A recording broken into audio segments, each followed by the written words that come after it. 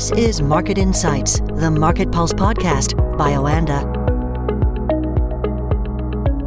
I'm Johnny Hart talking to Oanda senior market analysts across the world. Let's join Craig Earlham in London. Good afternoon. Good afternoon.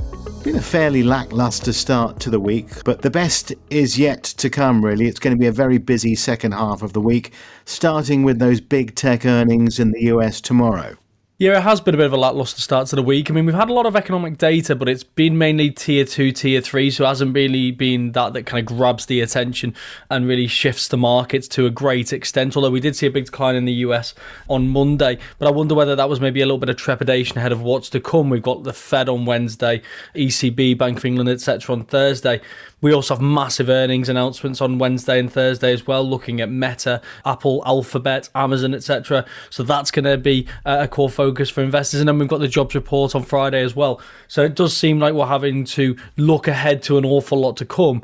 So even though we've had a lot of economic data over the last day, it has been not really nearly as significant as what lies ahead. So I wonder whether what we're really seeing is kind of trepidation ahead of what is to come, as opposed to any kind of massive reaction to what we're seeing currently. There have been a number of disappointing results for big tech over the last few weeks and months, Craig, but are we seeing a turning of the corner, perhaps?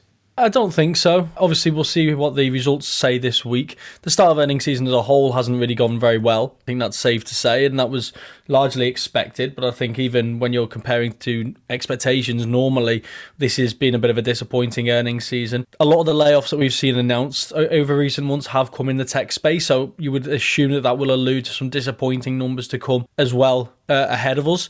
Obviously, Microsoft wasn't so bad, so maybe that will give a glimmer of hope ahead of some of these massive tech names that they can surprise to the upside. But I think the expectation currently is that that's not going to be the case, and they're going to point to some challenging times ahead, maybe see some misses in the headline numbers, the top line and the bottom line.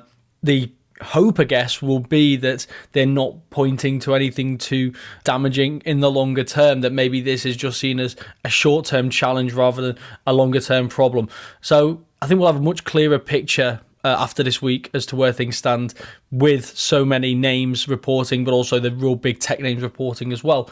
I think we'll have a much better image as to what lies ahead for 2023. Now, the Federal Reserve is widely expected tomorrow to slow its pace of interest rate increases at its meeting, and many now are suggesting it's sort of nailed on for a 25 basis points increase amid all that evidence that inflation has begun to cool. Is it looking that way now? Yeah, I think 25 basis points looks all but nailed on. Markets are heavily pricing that in, and there's plenty of justification for Fed officials to slow down the pace of tightening again. The inflation data that we've had has been much better. The jobs data that we've seen has been much better. We've seen slowing of economic activity, and you can also see the knock-on effect that it's now having for corporate America as well during this earnings season. So there's plenty of evidence to suggest that the rate hikes are having the desired effect, both on the economy, on the heat in the economy, and therefore the tightness in the labour market and the sustainability of higher inflationary pressures. So I think 25 basis points is pretty nailed on. The question on everyone's lips is, what's next? Is this one and done? Is there more to come? Are they going to keep the cards close to their chest, which I think is probably the most likely outcome? Talk about the prospect for more 25 basis point rate hikes down the road, and kind of the end of the era of supersized rate hikes is likely upon us. I think that's probably the most likely path from the statement itself and the press conference. But let's not be in two minds. I mean, this has been an extremely aggressive tightening cycle, and inflation is still far too high, especially on the core side. So I still think policymakers will take a more cautious approach than maybe what markets will want to hear. And if they don't, then I think we could see a very positive reaction. And on this side of the Atlantic, Craig, economists largely consider it a done deal that the ECB will raise rates by 0.5 percentage points on Thursday. Perhaps a little bit more of an element of doubt when it comes to the Bank of England. Some suggesting that it could be a 25 basis points increase. So it's an interesting situation, because we've got the ECB, where the policymakers have been very clear, really, in the commentary over recent weeks, that they think they need to continue the pace of tightening at a more aggressive stance. And that kind of makes sense. Inflation is still far too high, and they did join the tightening cycle far later than other central banks because they were so convinced that their problem was not going to be the problem that they were dealing with, and that would turn out to be not the case. So from that perspective, you could say that the ECB therefore has further to run, and you can see that the official policy rate is still 1% below the UK, for example.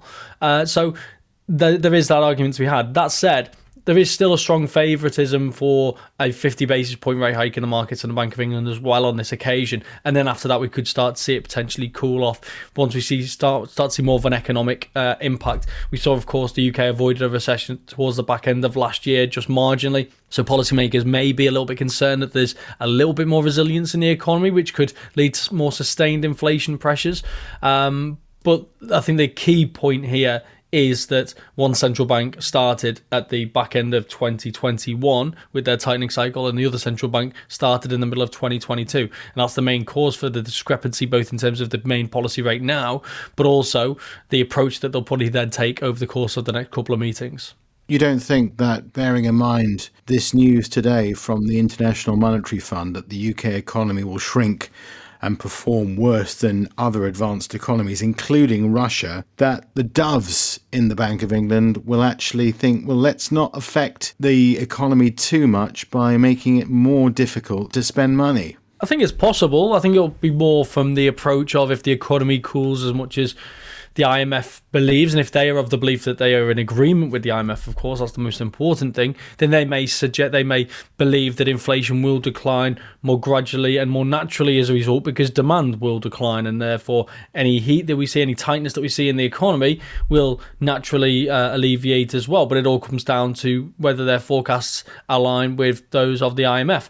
The good thing about tomorrow is it is February, so we do get the new monetary policy report, so we do get new inflation forecasts, we get new growth forecasts, and we get the press conference afterwards as well. On Thursday with Governor Bailey and some of his colleagues. So I'm sure there'll be plenty of questions asked there about why they are moving in the way that they are, how reliable we should be looking towards their forecasts as.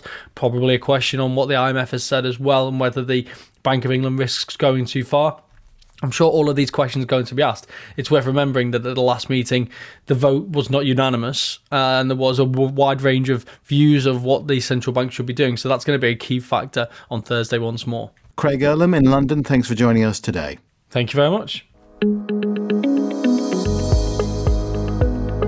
Market Insights, the Market Pulse podcast by Oanda.